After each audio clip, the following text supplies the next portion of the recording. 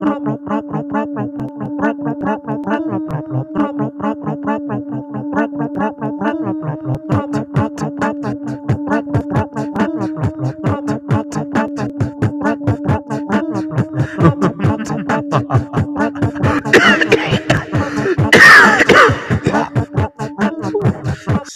horror.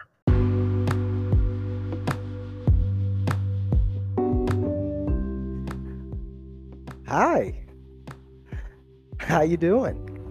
I hope you're all well.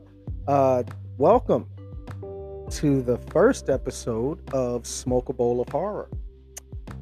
My name is Mike Lee, and I am your host. Man, I will be, chilling with y'all and honestly just talking about some movies and a little bit of cannabis news. This is the official uh, cannabis fueled horror movie review podcast. Yes. Uh, I'm gonna be honest. I'm gonna be honest. I'm a little nervous. It's my first podcast, and I don't like the sound of my own voice. And I'm listening to it as we speak. So apologies if you're like me and you don't like the sound of my voice, but you're still listening. Thank you for being a goddamn trooper. Uh, anyway, so yeah, man, this is the podcast. I will be reviewing horror movies, and on occasion some classic stoner movies and maybe some impossible stoner movies, but mostly horror and science fiction. We'll be dealing with, today's episode. We will be reviewing the 2002 classic horror sci-fi classic, 28 Days Later. Yeah, man. I haven't seen this movie in, wow, probably about 15 years. I think I've only watched it twice. Each time I've watched it, I've caught something new that I like about it. But I haven't watched it as like to review and just analyze it a little bit, which I like to do. And it's on Netflix right now. Nope, I'm lying. Sorry. It's actually on HBO Max right now. And that's where I'll be watching it from. How I will be reviewing movies is I will be rating them on a bong rip scale, basically. By that I mean, how many bong rips does it take to get through the movie? Whether or not you smoke 10, but actually get through the movie. So for example, it's going to be from 1 to 5. 5 being it's a crap movie. In weed language, it's low grade Reggie's, if you will. It's real bullshit, swag, if you will. And obviously in the middle we got 3, and that's just mids, some zoner. It's pretty good. Get it, not the best, get you where you get you to where you want to go. Okay. And number 1 obviously being the high grade, piffy, Crippy movie, if you will, for for us older ones. Crippy, remember that? Yeah. All right. So yeah, now that we have that, uh, should I? Yeah, let's. Yeah, none of you know who the hell I am. Let me introduce myself a little bit more. My name is Mike Lee. I live out here in beautiful Orlando, Florida, man. Yeah, I'm an artist and open mic comedian, and I'm a dad. I'm a husband. I have a beautiful family, and this is what is this? This is a medically legal state, and no, I don't have my medical marijuana card, but I can't wait till I do though, because when I do, I'll be able to tell you the names and different grades, and whether it's an indica or sativa or whatever I'm smoking, because I want to let you know what I'm getting down on while I'm watching the movie. But I can't do that yet because I don't have a card, and when you don't have a card, you just get whatever your guy gives you. Oh, it's brown this month. All right, yeah, cool. Oh, hey, this month, hey, it's kind of green, little purple hairs. All right, cool. Oh, that's not purple hairs. Spilled grape juice on it in the car. All right, still sold it to me.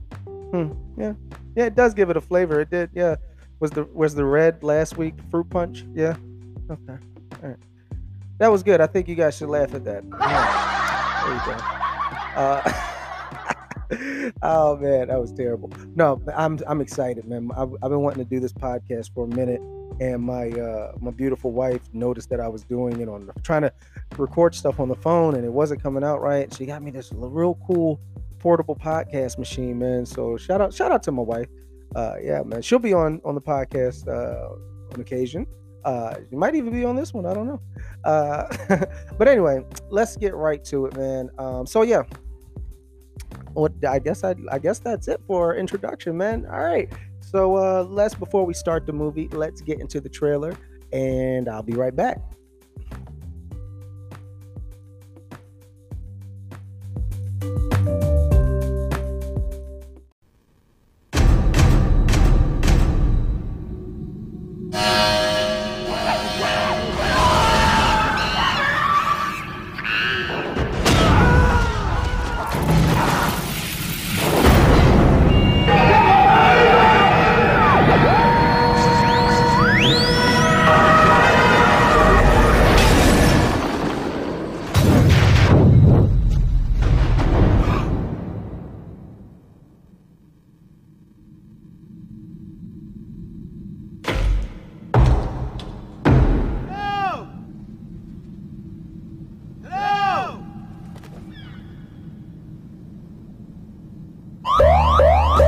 So who are you? Wake up today in hospital. I wake up and I'm hallucinating. I've got some bad news. They're infected. Infected! Father. Infected with what? Oh, I shouldn't have done that. It's the blood. There's something in the blood.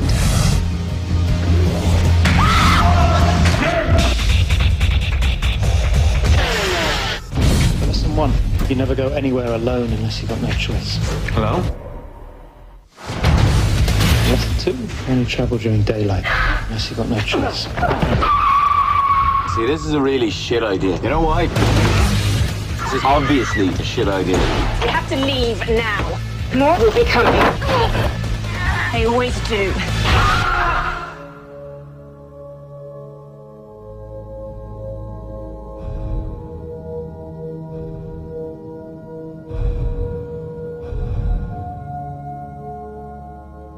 They're dead.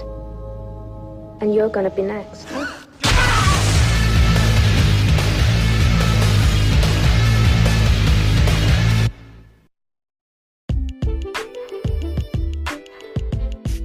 Trailer. Pretty intense. I gotta admit, the movie trailers have gotten better, but this came out in like 02, 03, so movie trailers at this point were pretty good.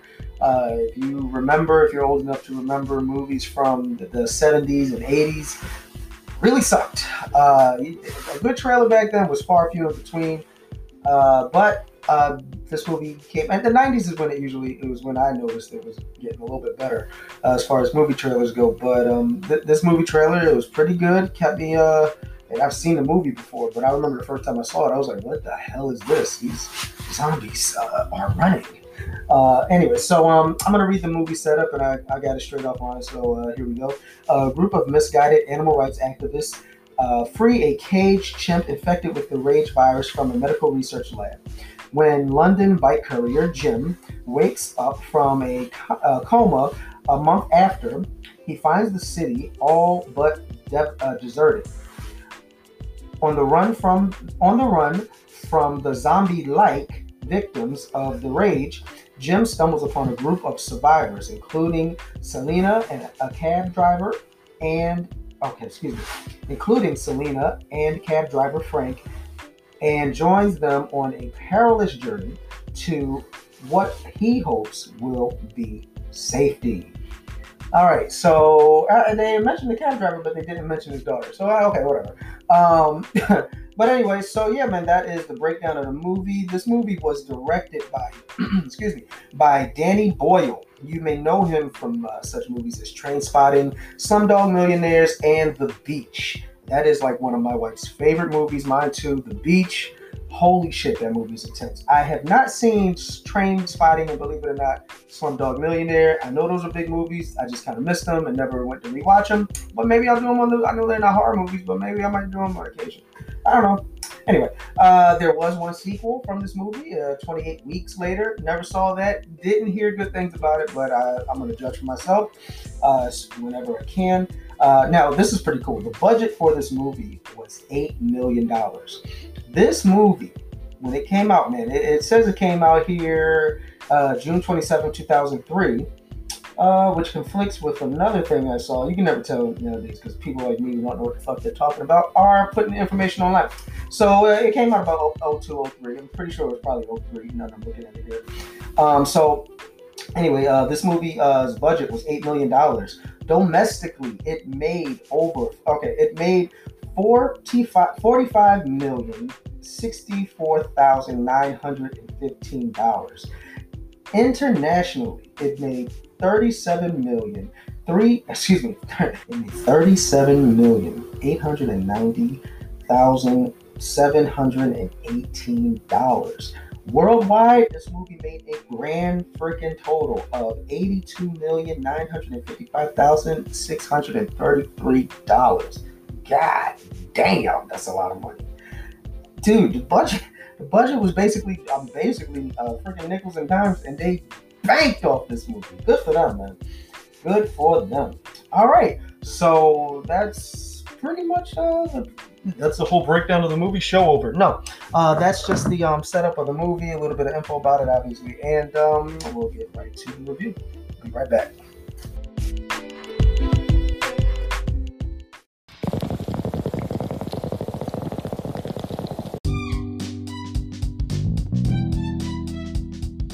All right, so this is the portion of the show where I figured it would be a good time to shout out an important stoner, okay? And I wish I had a better name for the segment. It's not even a name for a segment. Fuck it. It's just my favorite stoner. This episode's favorite stoner is my actual number one favorite stoner of all time for me. It may not be on number one on your list, but he is on mine. Mr. Thomas B. Ken Chong, aka Tommy Chong, dude. I am a big Tommy Chong fan ever since, and I can tell you exactly when, ever since about 02, when I moved down here to Florida and I first started smoking cannabis, and I really got into Cheech and Chong. I thought they were the funniest shit, and I had seen Half Baked already, and it was great, and I just really dug listen. I dig it, man. It's really groovy, man. I really like the vibe, the old school vibe.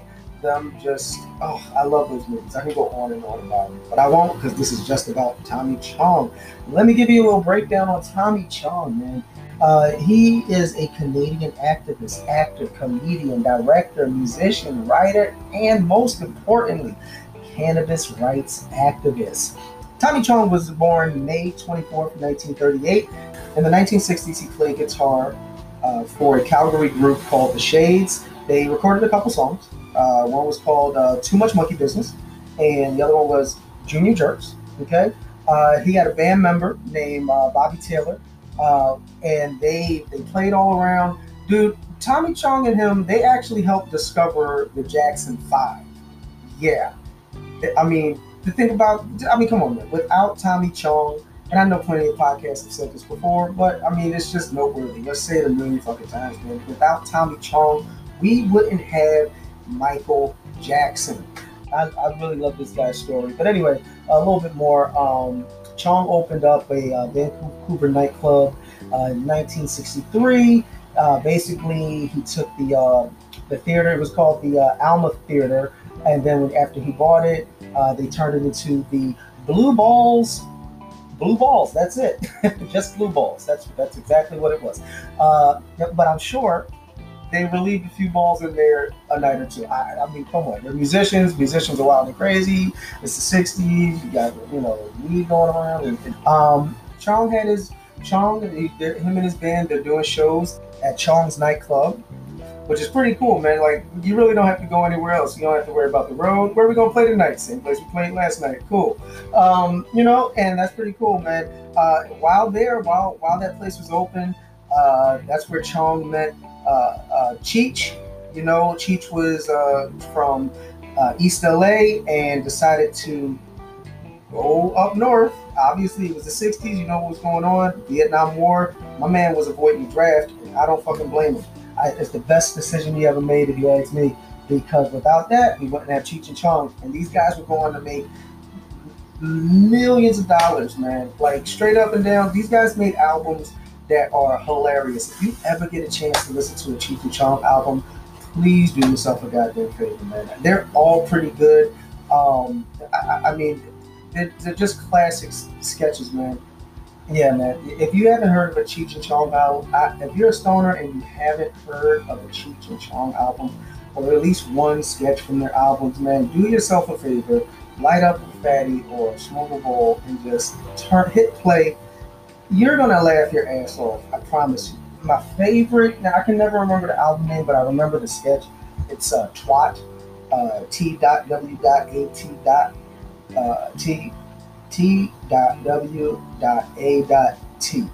Yes, Twat instead of, it's like a play on the 70s show and the movies they made a few years later called SWAT. Yeah, this is Twat. Just check that out. Fucking hilarious, man. But anyway, man, they made movies. The movies were classic movies. If you ask me, they had a style that was all their own. I love watching a Cheech and Chong movie because if you really watch it a bunch of times, you can find something new to laugh at each time. You know what I mean? You remember like the Naked Gun movies? Like Naked Gun, there's a lot of jokes happening, like back to back. Well, in the Cheech and Chong movie, there's a lot of jokes happening all at the same time in a big scene. Like you just have to see it to understand what I'm talking about. Like especially in Up in Smoke, there's the party scene right before they get busted by Sergeant Stadenko, and Chong's trying to get into the party. Or no, Cheech is trying to get into the party. And Chong is also trying to get into the damn party because he locked himself out. But, dude, and the cops are about to bust, and Cheech is trying to tell Chong so he can get out the house. It's a whole thing, but there's a lot of characters doing a whole bunch of stuff in the movie, man. And it is hilarious. Okay? All their movies are like that. A lot going on. Their albums are great. Tommy Chong he's lived a lot of lives in one life, man. Like, he's done it all. He's even gone to jail. He went to jail. Check this out. And if you don't know this, which you should probably, I'm sure you do, but if you don't, Tommy Chong went to jail because his son, this was around 03, 04, I believe, and he around 03, and he went to jail because his son used his likeness to sell Chong glass, yes, and they were selling, and this was at the same time when George W. Pretty much was doing his slick ass shit, man. And long story short, they busted every damn head shop that day, all over the country, and all the glass makers. Like a lot of people went to jail, but Tommy Chong went to jail. He was like the martyr for the whole cause, kind of showing that if Tommy Chong could go to jail, watch out, you motherfuckers, because you could get it too. You know what I'm saying? Because they were untouchable for years, him and Cheech, as far as pot goes, man. Because they used to smoke with everybody. Willie Nelson, Arnold Schwarzenegger. You know what I mean? Like everybody. You know, and they used him. He was like the martyr for the cause, man. And he did a little bit of time, and he said he enjoyed it in interviews I've heard.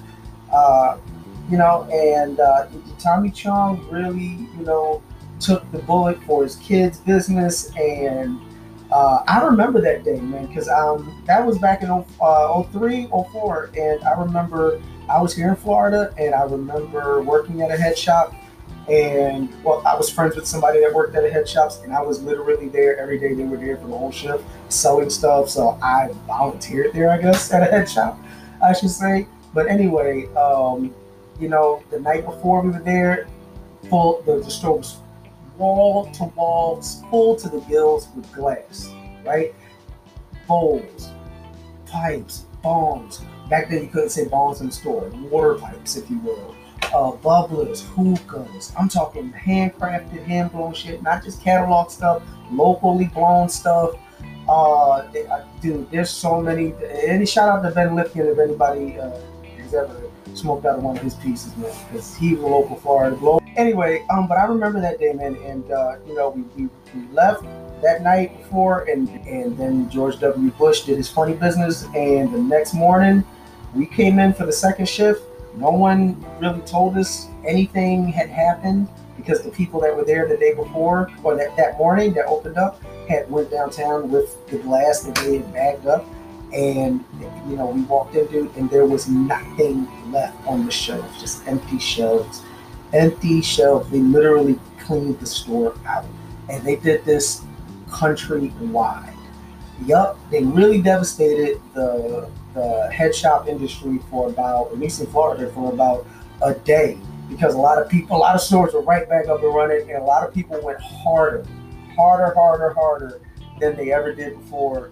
Shout out Father Nature, Kathmandu, the G-Spot, Purple Ringer, a whole bunch of like places that had been in the Florida scene for a long time, and they really, you know, they tried to take them down, and they did not.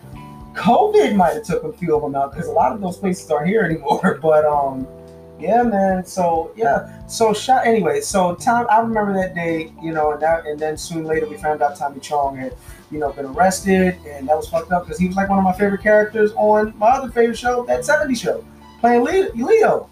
You know. So anyway, I think I've gone on long enough. Jesus. Yeah, Tommy Chong's out obviously, and to cap up the story, you know, Cheech and Chong and him broke up about '86. And they got back together in about 08. Yeah, they got back together in 08, and they've pretty much been doing business ever since together. You know, like, and that's pretty cool, man. You know, they've really gone full circle with their lives. Tommy Chong, I follow him on Instagram. He still has he's still doing his cannabis thing. You can view. I just love the dude so much that I'm gonna plug his stuff. If you're looking for any business or anything, I should say, as far as pipes, bongs, anything, just first, before you look anywhere else, and weed too, my man is selling everything, man. You know, he's selling cannabis products like everybody is now, but this is the triple OG in the game, baby. Go to TommyChongHemp.com, and you can also go to GetChongCBD.com. All right, that's enough about me gushing over Tommy Chong, man. So that's it. All right.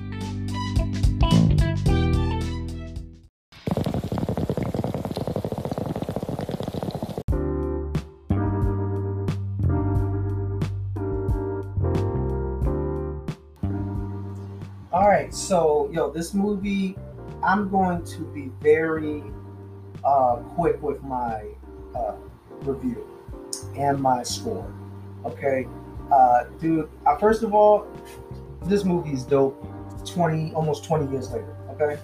That being said, I had no problem sitting through this movie. I had no need to get up, but I will say about halfway through, there was a point where I was like, all right, something big had happened. I'm going to get into it in a second. Something big had happened, and I was like, you know what? You know what? I told myself I need a moment. I need to breathe. I need to relax because the movie's very intense with the music. Like there's a certain vibe that they create with the music and the deep tones of the movie that by the time, and I'll just go ahead and say, by the time the cab driver had been affected and was shot dead by the military group, I needed another moment. All right, so I'm gonna give this movie 28 days later a 2 bowl rating. That's it, just 2 bowls, man. You know. And honestly, I really could have just sat there through with 1, but it was just so intense. I needed to keep cool my head. You know what I mean? Okay, so anyway, so the movie starts, man, and I'm not gonna go through the whole thing, but I'll tell you my favorite parts, man. You know, the guy wakes up. First of all, the movie starts off with all these images of like war, like war. It looks like in Palestine or Israel, and in some major cities, like there's just war and people, shooting, bombs going off, people crying, spitting, and snotting all over the place.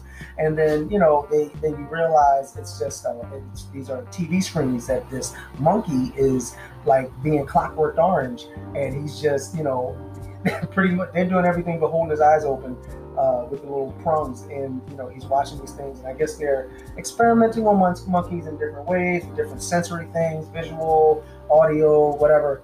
and evidently injected him with rage. Like I said before, in the earlier breakdown of the movie, the animal rights group, misguided, well-intended, but still misguided, accidentally lets out the monkey. One gets bit, then another, and then another, and then a sister, and then a brother, and then it spreads. And then 28 days later, no more Europe. And next scene, guy penis right there on the slab. Main character, the main character, I forgot about that part. The main character, Jim, played by Cillian Murphy. He wakes up from a coma. I guess, you come to find out he was hit by a car, blah, blah, blah. He gets his bearings together. He gets out. Definitely, this came out like a year or two before The Walking Dead graphic novel, so I'm sure this opening scene had a lot to do with how that, like, inspired, basically, the writers of The Walking Dead, because that's exactly how Rick wakes up, right? Which I gotta get back with. I had really stopped watching that show after they killed Glenn. I was heartbroken. I know I'm about 4 years behind, but I'm just saying, this is the truth. Anyway, so the movie. So, this guy, Jim is walking through Europe. He seems to be the last man on earth. He goes into a church once he kind of, feels convicted to, because he's looking for some type of hope. And he sees, like, there's like this mass. He's seen a bunch of bodies left behind, and there's like this mass suicide that must have happened, right? And then he accidentally makes a noise, and one zombie pops up, like, BAM! That was the first jump scare, right? And he's like, oh, and he tries to get out of there, and then all of a sudden, this zombified priest comes out of nowhere, and then he's attacked by the zombified priest, blah, blah, blah. And then he's running, and then he's, there's zombies chasing him, there's zombies on fire, and now the zombies on fire is chasing him, and then you got all this stuff going on, and then he's saved by these two people. I just realized I had that echo on. Sorry about that. And then he's saved by these two people. One, I don't even remember his name because he gets killed pretty early, soon after that, I should say. But the other is Selena, played by Naomi Harris, and she helps him out.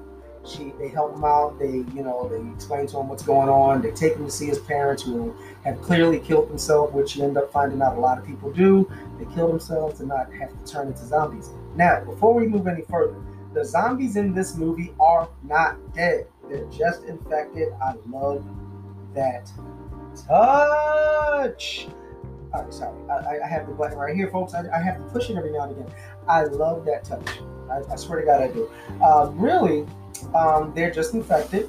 I like the scene where, any scene really where you see an actual dead body, especially at first in the movie, you feel like they're going to get up. But that really hits when Jim is staring at his lifeless parents, who have clearly taken sleeping pills and a bunch of sleeping pills and wine and just laid in bed together and just died. He's looking at their decaying bodies. The house stinks, and you think the way they're just staring at these bodies, which, I mean, I don't know, they're most likely they're most likely either actors with really good makeup and not a lot of breakfast because they were pretty malnourished, or they were like the best fucking prosthetic people I've ever seen in my life. I don't want to call them dummies. That seems mean. Anyway.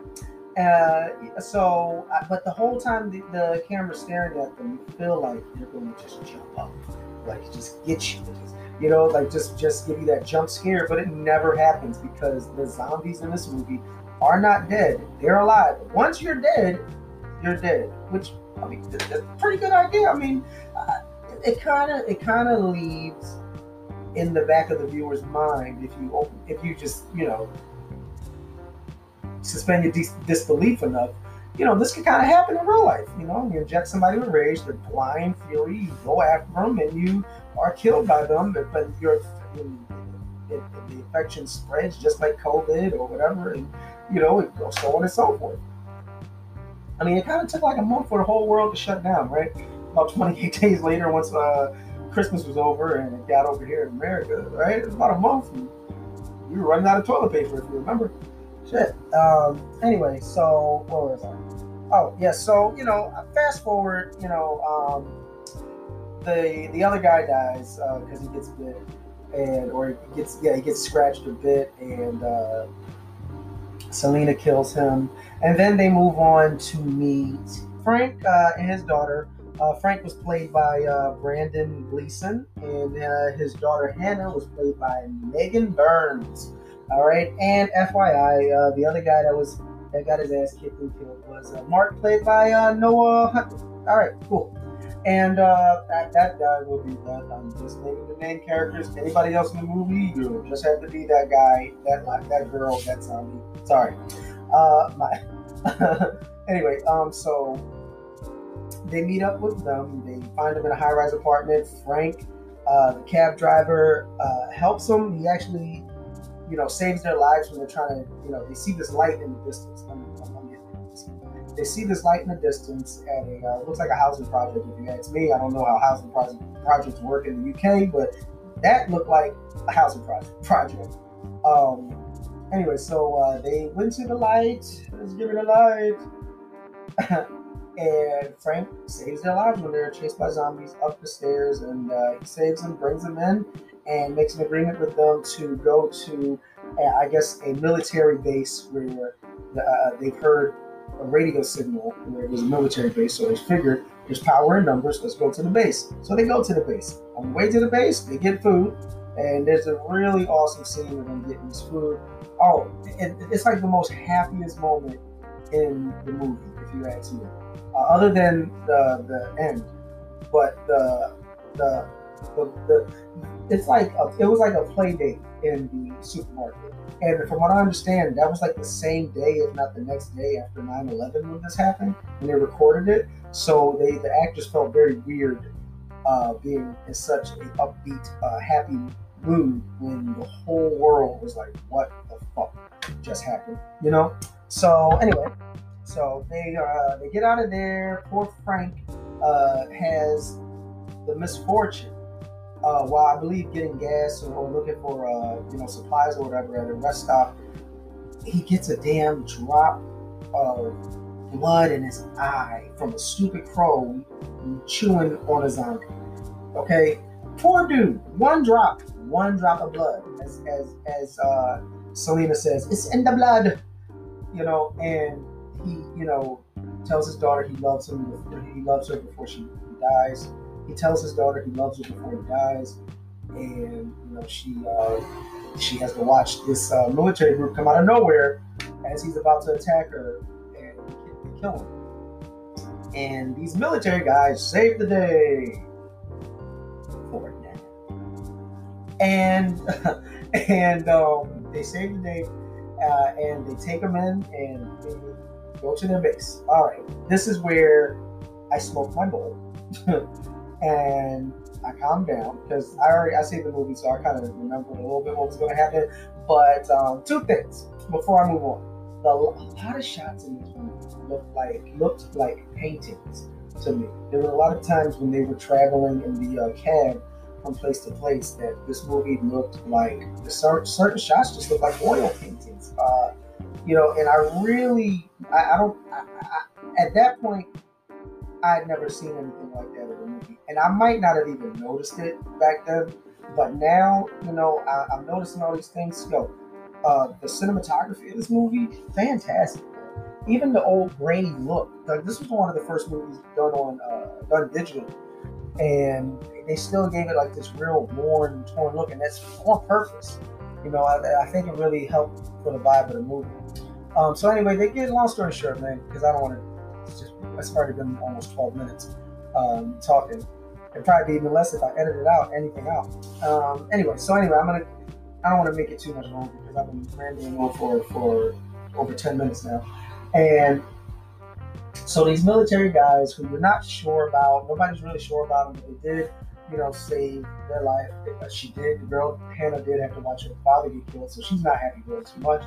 And so far, they seem good, but guess what? I don't see any ladies. First bad sign. Next sign. They keep a zombie alive just to see how long how long it takes for them to die without eating. good idea, kind of, but still the way they, it's just unsettling. That being said, these guys, man, they turn out to be a bunch of fiends, and they only put out the radio signal so they can get women because they, for whatever reason, they can't jerk off. I don't know why, but they evidently can't jerk off. Jerking off worked fine for us for years. But as soon as you get a little bit and then you don't, you start murdering motherfuckers. I don't get that about dudes. That's why I got married. Keep you fuckers alive. No, I'm just playing. No, man, they try to rape Hannah and Selena, and they even take what's my man's name? They even take Jim to Jim and another soldier who wasn't having it either, and they basically take him off to kill him at a little far off place beyond the wall, where they they murder people, almost like how it really is just a pit of dead bodies that they laid out. Jim gets away, and in this moment, you've seen Jim go from, because this whole time, and I don't remember if I've said this whole time Jim has been like, oh no, man, let's he's had hope. And Selena this whole time has been like hopeless. Fuck hope, basically. Fuck Bob Hope. And so at this point in the movie, man, to save Selena and Hannah, this dude actually starts moving and almost acting out of pure rage, and it builds up all the way up into when he kills this fucking guy, the main asshole soldier. And he wasn't even the head soldier, he was just the main asshole soldier. The head soldier, you almost felt bad for him. The head soldier, he's still a bad guy, but he's like the lesser of the evils, because even when, because Jim, okay, I'm getting ahead of myself. I do this sometimes. Please forgive me. Jim he gets back into the house, inch by inch, killing all soldier after soldier, letting out the zombie so he can have a little help. Now, zombies are good all of a sudden for a moment, right?